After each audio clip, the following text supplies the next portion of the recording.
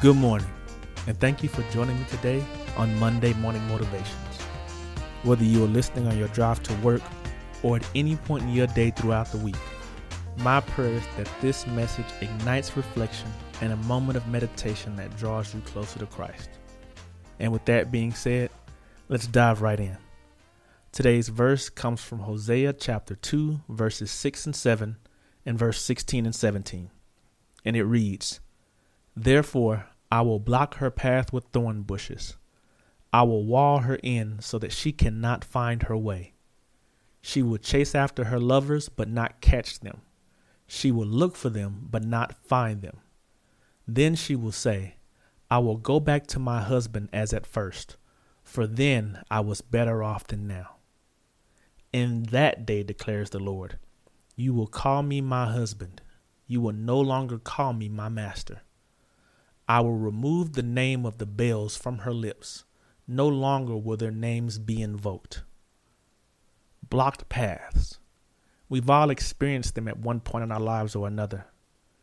When we think of these paths, the first thing that probably comes to our mind is frustration, not getting what we want.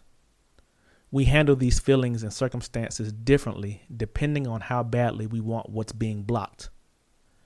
There are times where we roll over and give up because we've decided that the effort to unblock ourselves isn't worth the path we desire to take. Or there are times where we bulldoze our way through and continue on the path because we refuse to accept no as an answer. But what about those situations where it was God who placed the block there? The first question that may run through our minds could be, well, why would he do that? What's the harm in having what I want? Or why is God always trying to keep me from things? The answer to all of these is simple: protection. I've always heard the saying, God's rejection is our protection. And although it may sound cliche, I still believe it holds truth. When God says no or blocks our path from continuing forward, it's to protect us from whatever that path has to offer. This is probably the hardest truth to accept because in our minds, we know what's best for us. Or we're willing to accept the consequences because we believe that they will be worth it to accomplish what we desire. But how many times have we found ourselves in situations where we thought we understood all the consequences, but in the end, that situation hit just a little harder than we expected, or lasted just a little longer than we were planning, and the devastation it caused wasn't worth it?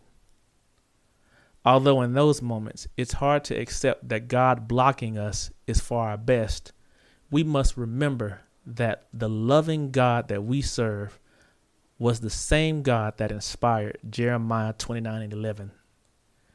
"For I know the plans that I have for you, declares the Lord, plans to prosper you and not to harm you, plans to give you hope and a future."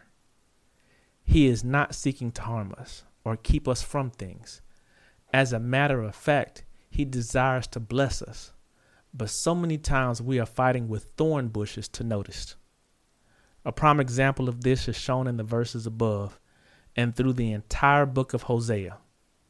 Hosea was written as a reminder to the children of Israel of two things. One, how badly they treated God and how far they had strayed from him and into the arms of idols.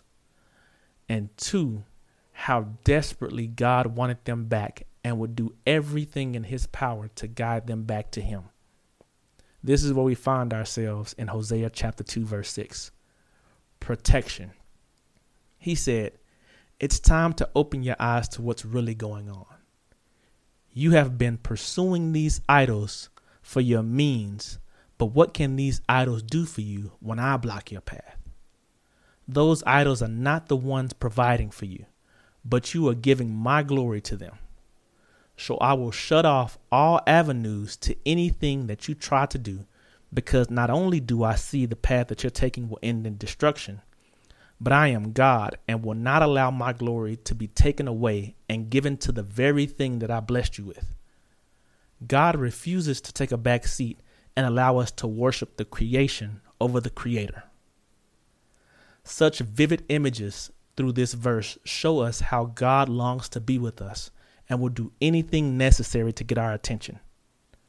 Then it goes on to say that he will remove the name of Baals from our lips. He will make it to where you will never want to run back to those things again for satisfaction. Now that is a beautiful picture of biblical restoration. When God not only blocks our path and takes us out of the sin, but also make it to where we never desire to go back. What a beautiful story of God so desperately desiring a relationship with us that he will block our path and remove desires from our hearts. This makes a blocked path take on a whole new meaning. But what about those situations where we encounter a blocked path and it's not God blocking it? How do we know the difference? Because there are times where we just need to be persistent and continue to press forward. Well, that goes a little bit back to last week's podcast of hearing and knowing the voice of the Good Shepherd.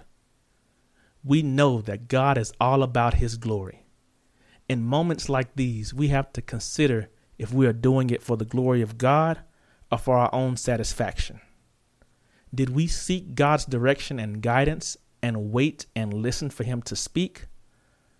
And are we willing to hear a no? This shows if our heart is truly for hearing God or if we have already hardened it towards our own will. This whole idea of rejection for our protection may sound harsh at times, especially being presented with the gospel of a loving God. But know this, it is that same love that he has for us that leads him to draw us closer to him. That same love that sent his son to die on the cross for an undeserving people like us. He loves us enough to do all of that for us. Do we love him enough to respond? Father, I come to you today praying for anybody who's listening to this. I pray that you block their paths when necessary. Protect them from not only themselves and the things that they think they can handle, but also protect them from unseen and unknown consequences. Help them to hear you and know when to yield and when to press through blocked paths. Grow them in patience and strength as they continue to seek you and wait for you to speak. Show up and show out in their lives as they seek you with an expectant heart. In Jesus' name we pray. Amen. Thank you for joining me today for a moment of meditation. And remember, there is no day like today to be motivated for Christ. Continue to grow in your faith, and I hope to ride with you again next week. Be blessed.